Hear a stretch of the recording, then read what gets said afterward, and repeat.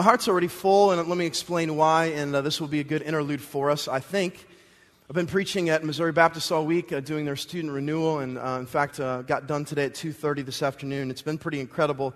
God has done some powerful, powerful things in these last couple days, but it's amazing to me, like as much as I enjoy preaching God's Word outside of this context, it makes me continually realize how much I love you, how much I long to be here with you, how much I love this family and this group of people. And so I want to encourage you with, my heart is already filled with having seen God move and do tremendous things.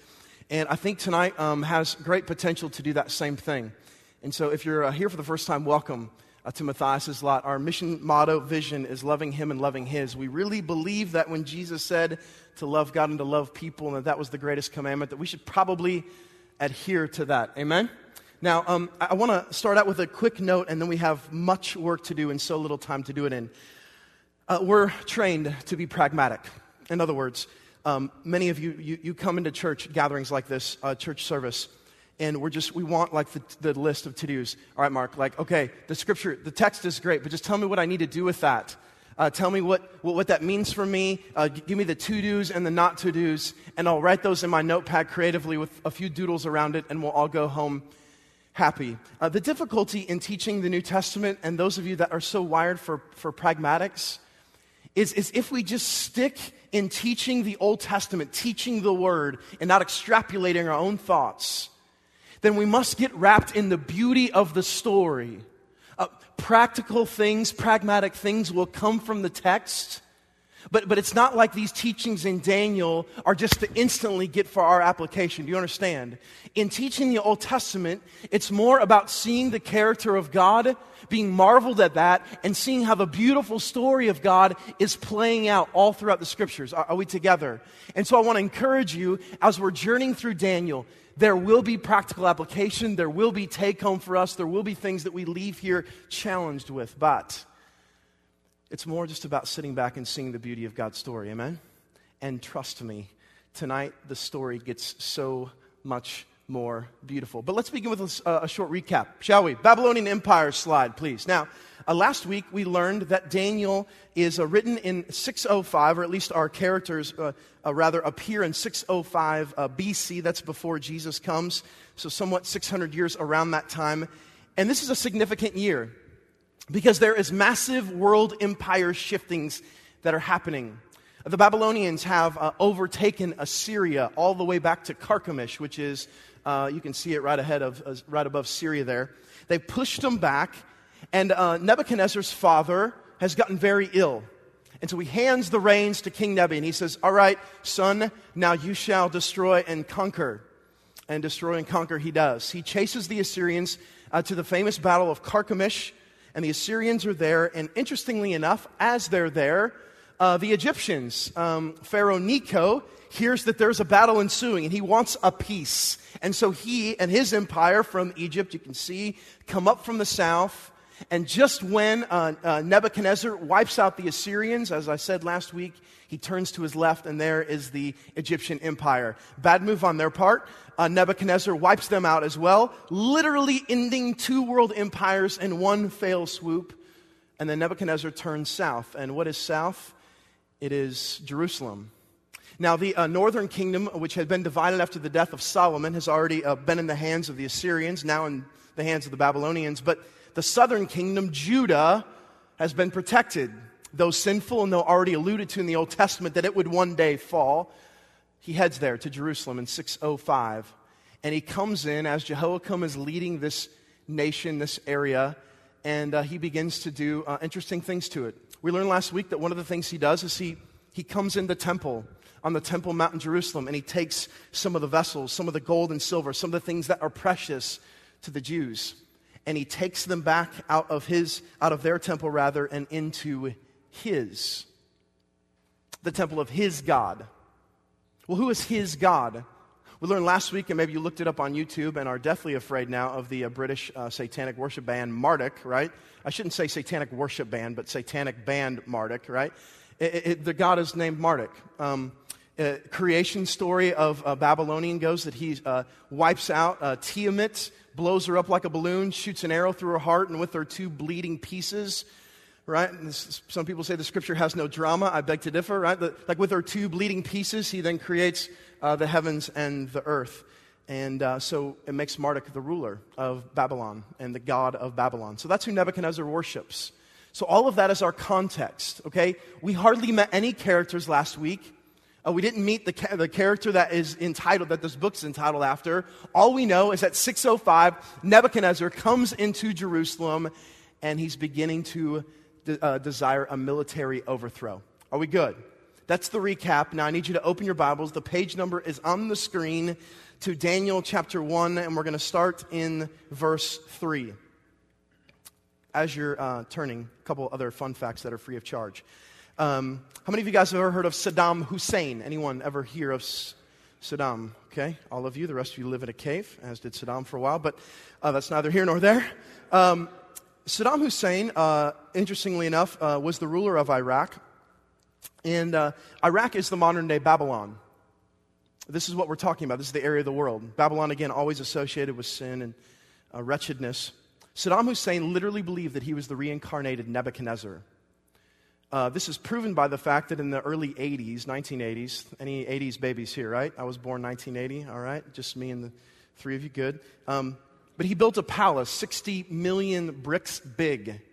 And on every brick was engraved both his name and King Nebuchadnezzar's.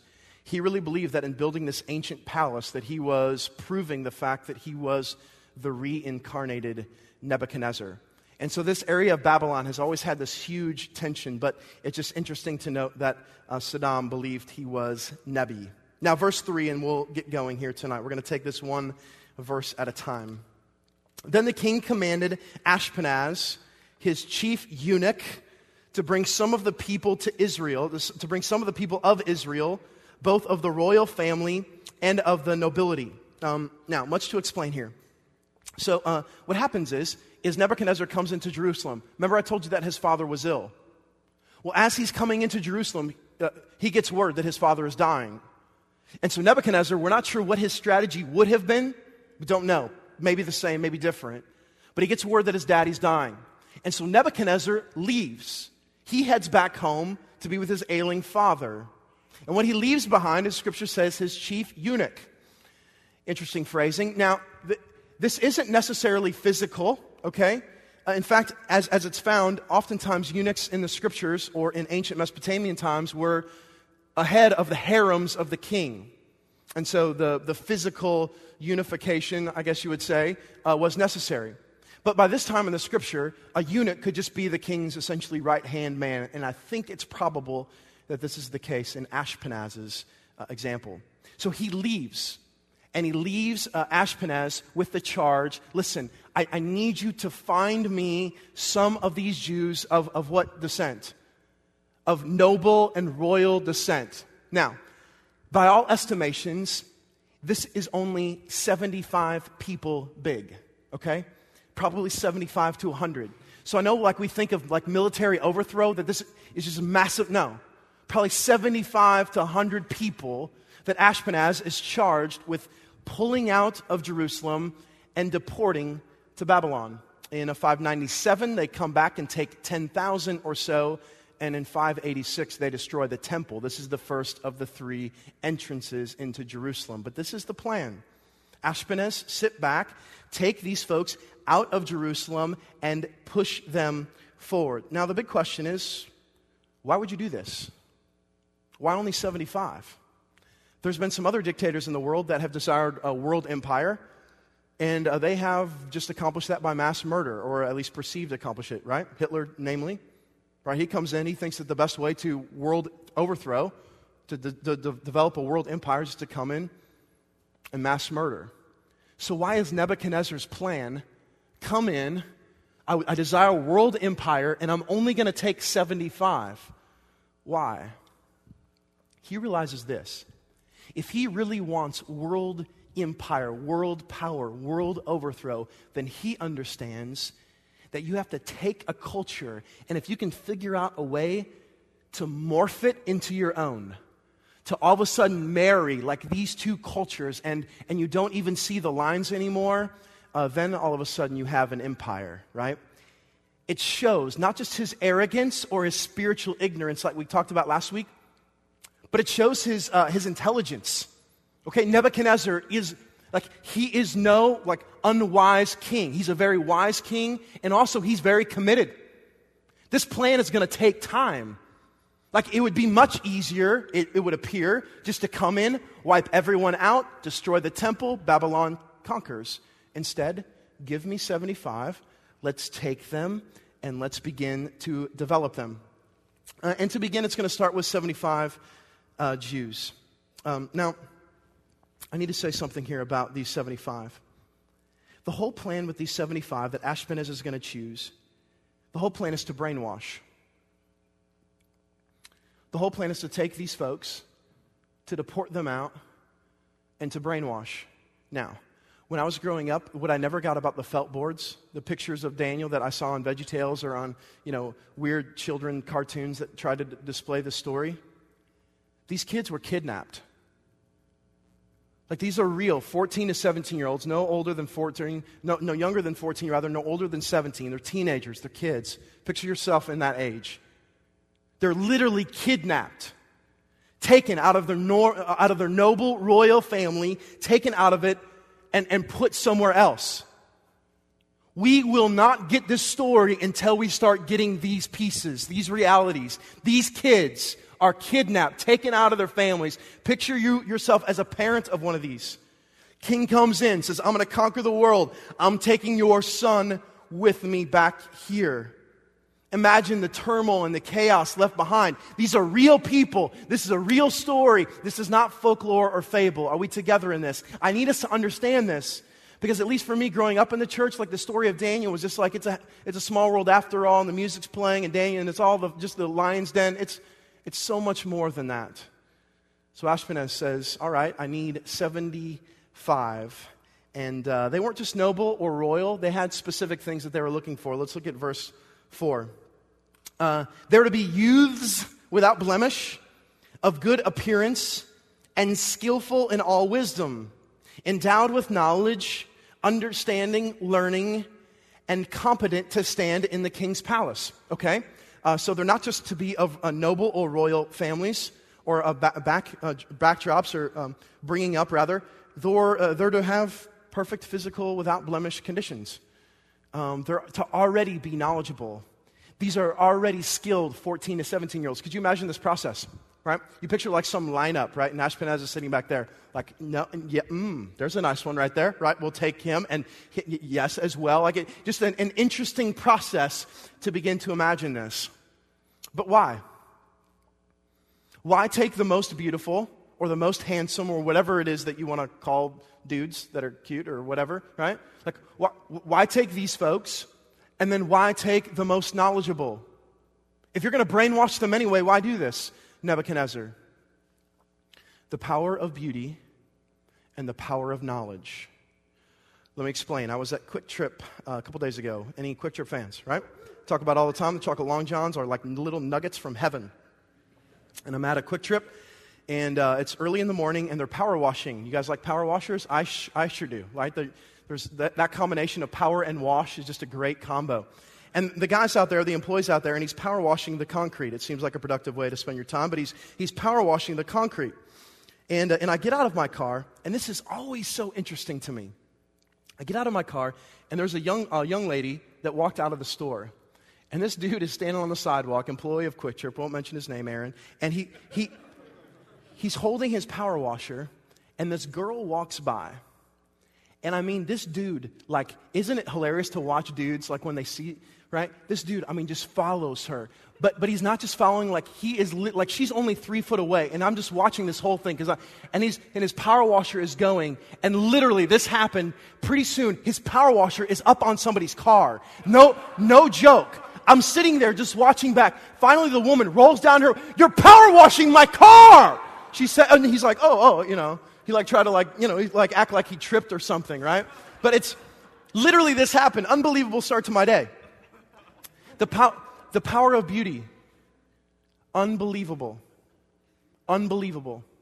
Especially for guys and females in their own right. Beauty just entices the eye so quickly. It just grabs us. and it holds our attention. That's why in some would say good marketing campaigns, when I went to New York City, sitting in Times Square, and I've talked about this before, the huge American Idol display, or American Eagle, rather, display. It features, like, they don't put Dorcas up there, whoever Dorcas is. I mean, it's like the most beautiful people they could find wearing their clothing. And their hope is that as you're like walking down Times Square, all of a sudden you look up, and with the corner of your eye, you see, oh, those people are beautiful, and you're drawn to that, and you're like, I wonder what I would look like in that clothing, hence going to in the store and then buying credit card, right? Swipe. Like, beauty grabs us and is incredibly powerful. I would say the same about knowledge. When was the last time you just sat and you heard or you learned something and you felt powerful, right? Like, whatever it was like new, fresh information, and you couldn't wait to share it. And so it just came off your tongue. He takes the most beautiful people and some of the most knowledge, 14 to 17-year-olds, because of the power of beauty and the power of knowledge. Now, I need you to see this distinction. This is Nebuchadnezzar's plan. Most pretty, most powerful, most beautiful, most knowledgeable.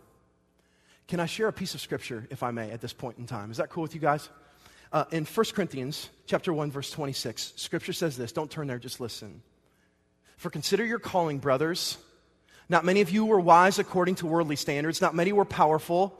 Not many were of noble birth. But God chose what is foolish in the world to shame the wise.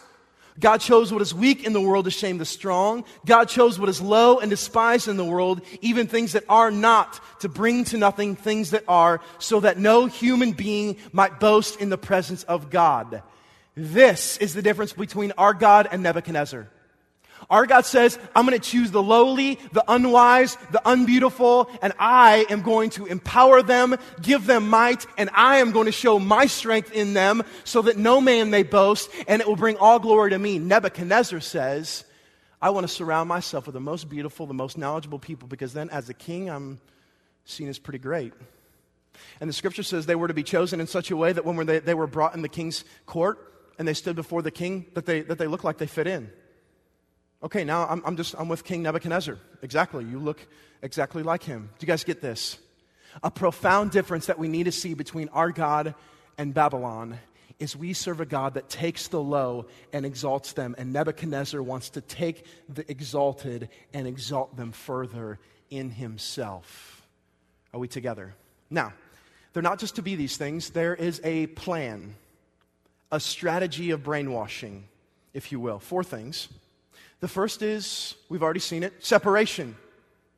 I'm going to take these people, I'm going to deport them from their families, their culture, all their parents, their friends, the ways that they worship. I'm just going to take them out of all of this life, and I'm going to put them in a new life. First strategy of brainwashing from Nebuchadnezzar, separation, separate. You're no longer here to be influenced by these people and this God and these things. Now we're going to bring you over here. And at the end of verse 4, we see strategy number dos for the bilingual here. Strategy number dos is seen at the end here of verse 4. The Jews were to be without blemish. We've already talked about that. And competent to stand in the king's palace. Look here in the middle of verse 4. And to teach them what? The literature and language of the Chaldeans. Interesting. Check this out. So the Chaldeans are what the dynasty of the Babylonians were called by historians. So the Babylonian dynasty, Chaldean dynasty, one and the same. So strategy number 2 is re-education. Okay? First thing, we're going to separate them. Second thing we're going to do is we're going to re-educate them in the history, the knowledge of the Chaldeans. Well, there's some issues with that kind of wisdom. The Chaldeans were masters of sorcery and magic, and loved omens, and loved enchantments. They were huge magicians. In fact, all of the wisdom and knowledge and literature that was going to be ingrained in Daniel and his friends here was all to do with like this weird magic sorcery piece. Now, the other thing that they were fond of was glassmaking, which I don't see any resemblance, but that's true. All right, so they magic, sorcery, and glassmaking, right? Like go to it, right? So Daniel was going to be trained in all these things. Pretty brilliant. The interesting thing, though, is that 3 or 4 places in Scripture we see where the adulteress is connected with magic. In fact, oftentimes in Scripture, magic is associated with the death penalty. Those who were fondling and messing around with magic and sorcery and witchcraft were sentenced to death because it was messing around in things that people did not understand and things that ultimately were not of God. And so the Babylonians were going to re-educate these Jews in magic and sorcery and omens, enchantments. This is dicey stuff, right? But they're not done. Look at verse 5. Verse 5 says this. The king assigned them a daily portion of the food that the king ate and of the wine that he drank. They were to be educated for 3 years, and at the end of that time, they were to stand before the what? Before the king. So, check this out. Separate, re-educate, and this is one of the most brilliant tactics that Nebuchadnezzar could have ever done. Obligate. Well, what do you mean by that? He's developing in them an obligation to himself. They take these people. Would you think that slaves who are kidnapped would be eating off the king's table, right? Like, we're not talking Little Caesars here. We're talking Papa John's. You know what I'm saying? I mean, we're talking about a massive upgrade here, right? We're not talking pork steaks. We're talking legitimate steaks, right? Like, they're eating off the king's table, drinking his wine. For what end and for what purpose? Eventually, some of these Jews start thinking, we were of noble descent over here. Over here, much better, right? Like, we get the world empire's wine, the world empire's food, and what does it do over time? What does it do? It creates in them a sense of, he's protecting us. So, when the 10,000 Jews get deported and come over, I keep like going from this side to this side. I'm sorry about that, right? But when they take these Jews and they bring them over, what starts happening is now these people who feel obligated to Nebuchadnezzar, they start saying like, it's not so bad over here. In fact, you should hear this. Like, we got hooked up with the king's food and it was pretty unbelievable. And so the whole plan is that these people start being ingrained with the culture of Babylon, that when these other Jews come over, they're the defenders, and they're the most beautiful and the most knowledgeable, the influencers. Such a brilliant strategy if God wasn't involved, right? Like, and that's the drama of the whole story. Like, the strategy seems really articulate, really ornate. Take 75, begin to indoctrinate them, right? Separate them, all these things. But there's some problems, and we begin to see that in verse 6. Among these were, what's the word there? Daniel, here he is, right? We meet some characters. Finally, you're like, enough history, like, show me the characters, right? And so here we are. Among these were Daniel, Hananiah, Mishael, and Azariah of the tribe of Judah. So we meet our 4 good friends that we're going to get to know much about. And here we get an indicator of something else that we didn't know before. It's not just that these 4 are of the nation Judah, which is, again, is in the divided kingdom, the northern and southern. In the southern half, there were 2 tribes that made up the nation of Judah. There was Benjamin and Judah. And so all 4 of these brothers, they're not brothers, but all 4 of these men are from the tribe of Judah. And something interesting happens here in verse 7. And the chief of the eunuchs, Ashpenaz, gave them names. Daniel he called Belteshazzar. Hananiah he called Shadrach. Mishael he called Meshach. And Azariah he called Abednego. If you grew up in the church at all, Shadrach, Meshach, and Abednego was like one of your favorite things to say, right? It was like onomatopoeia. I mean, it rolled off the tongue. You're like, these were your 3 great characters. But friends, there is something so deep happening here. Next slide. I want to show you something. Daniel, Hananiah, Mishael. No, not yet. Not yet. Go back, bro. Come on. Unbelievable. Mishael and Azariah. All 4 of these names end in what? El, Aya, El, and Aya. Well, what's interesting to note is the El comes from the God, the Hebrew term Elohim.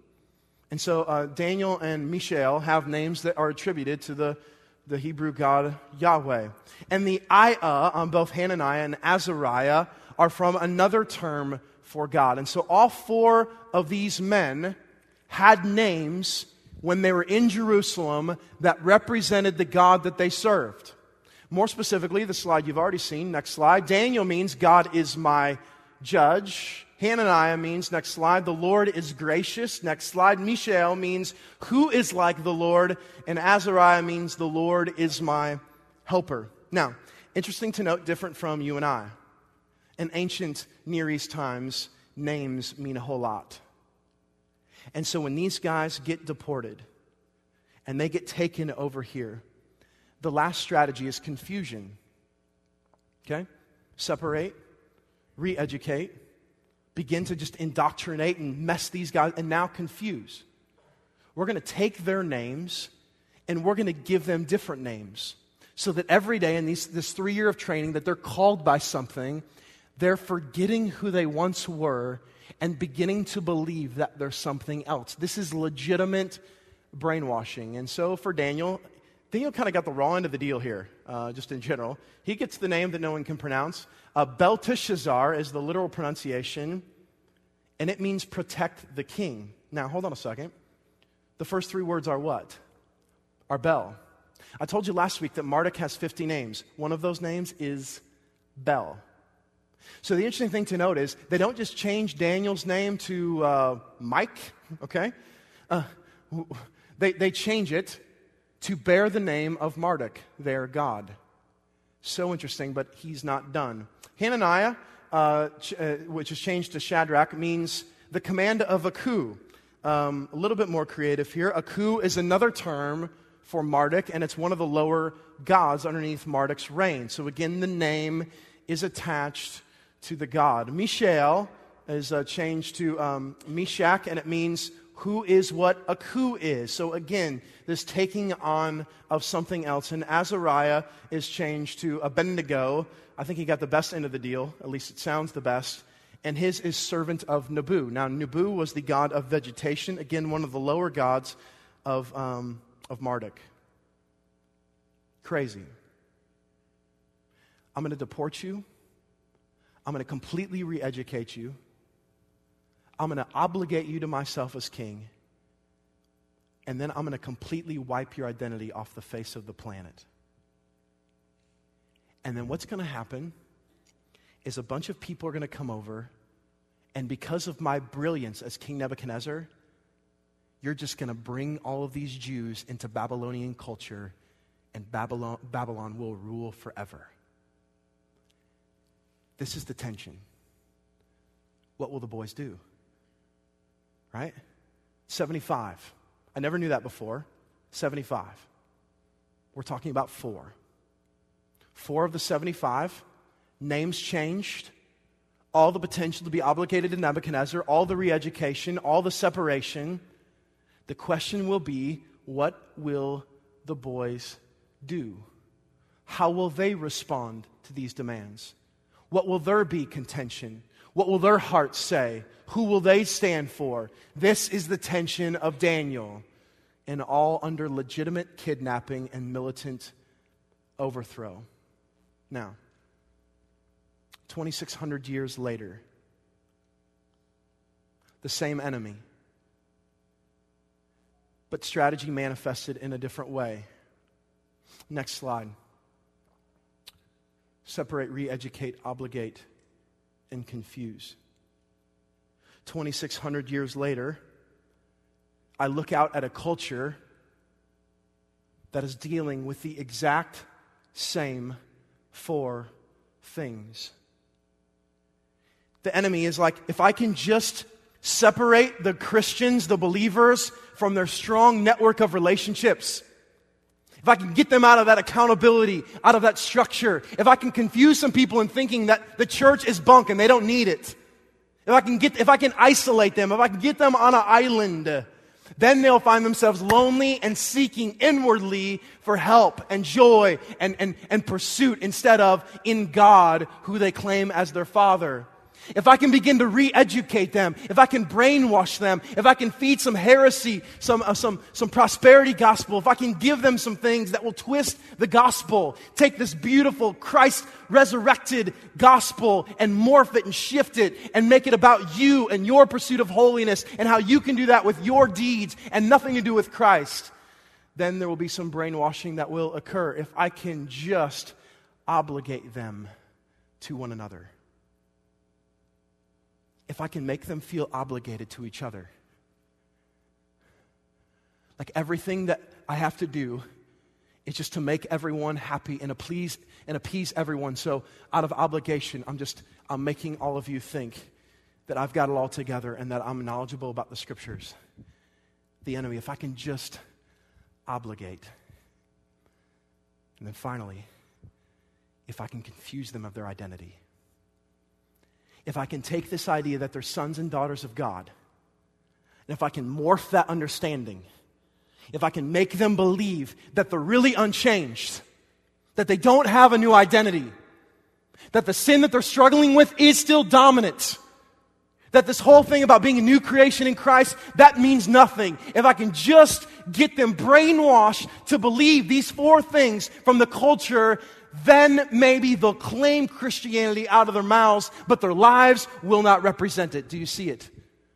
2,600 years later, and the same strategy from the same enemy manifested in a different way, all leading to numbness. Have you ever been numb before? Right? Okay. Have you ever had a limb that's fallen asleep? Right? I've had to go into certain surgeries where like a limb will be completely numb, or the best part is when you go to the dentist and they numb your, like you can't talk at all and you're like slobbering all over yourself, right? But the whole premise of being numb is what? You can't feel. You become completely desensitized. Your senses no longer work and it's numb, and so the doctor can go in and morph and change. The plan of Nebuchadnezzar, if I can make these 75 Jews numb to who they were, then maybe an entire culture can be succumbed by Babylon. If I can just get them numb, if I can desensitize them enough so that when these friends come over, they're like, Babylon's not so bad. In fact, when we were in Jerusalem, it was pretty nasty, and over here, it's brilliant. Then he's won. Now, I want to ask you guys 5 things. 5 very specific questions. And I sit here because I want to take these in. I sit here because I want to ask you, is it possible that you've become numb? That you've become desensitized? Is it possible that you've been brainwashed? Is it possible that the culture has infiltrated your life so much that there's no noticeable difference between you and, in this case, the Babylonians? So 5 things. The first is this. If the small beauties in life, the smiles of children, the formation of the clouds like they were last night, if these small beauties, the high of a friend, the conversation of good relationship, if those small beauties don't give you joy anymore, then there's a great chance that you're numb, that you become desensitized. If you're no longer seeing these beautiful moments, then you're just a puppet. And that was Nebuchadnezzar's plan. No more beauty, now you're my beauty. If you can listen to any radio station and it be positive or negative, but it have no effect on you, any beat, any song, any lyric, it doesn't matter. It just sits and plays. Then you're numb. You're desensitized. Your spirit's no longer provoked by idolatry. It's just another song, right? It's just another thing. If your concept of strong interpersonal relationships is all through social networking, all through the mediums that have become so accessible. In September of 2008, there were 22 billion hours spent on the internet. And 1 year later, in September of 2009, 27 billion hours a month on the internet. 1.4 billion of those hours are spent on Facebook in America. 22.1 million people access the internet from their phones every day. We've become numb to real relationship because all of our relationship can happen outside of looking people in the face and talking to people, saying I love you, saying how are you. It can all happen through text or email or Facebook, or Twitter. If that's you, if ultimately you're more comfortable in those mediums than just by talking to folks and looking them in the eye, I would say you are numb, desensitized, brainwashed, believing a lie. If television can say, and you guys know this, have you ever just sat and been watching TV and then like after 5 minutes you like wake up with like a turtle head, as my wife calls it, right? You're like sticking out because you don't know what's happening. You're just watching the images go by. If you were to think about the quality of the television that you watch, I would imagine that many of you in that realization would realize that you're numb, that you're completely desensitized. You can watch anything at any given point, and it doesn't matter.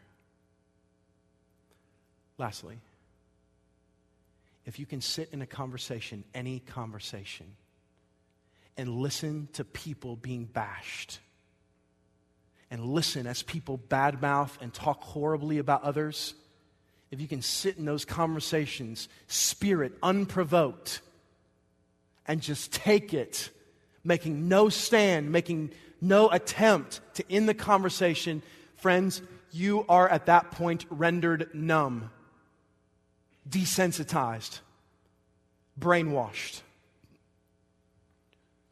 So the question for us is so what? So what do we do? Come on, we're all there somewhere, right?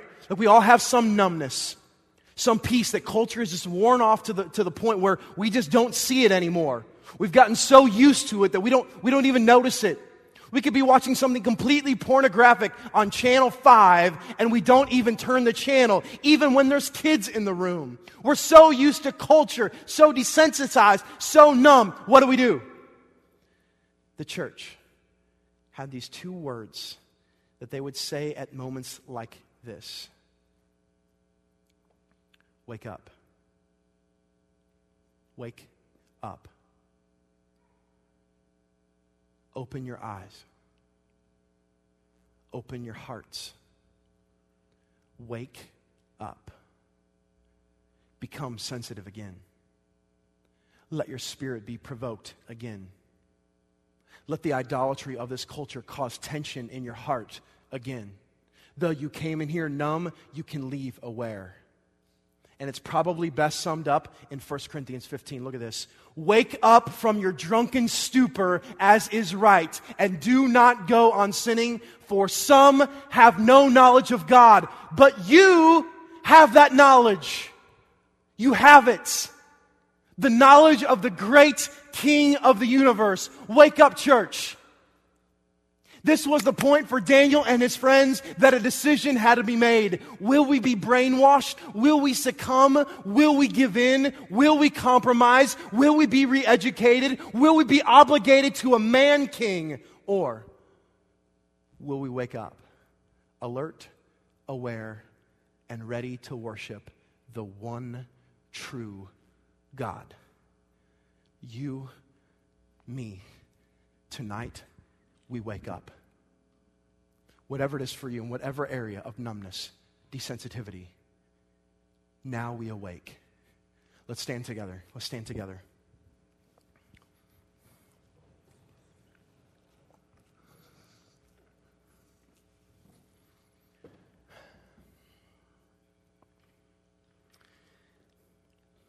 I was reading Psalm 34 a couple days ago.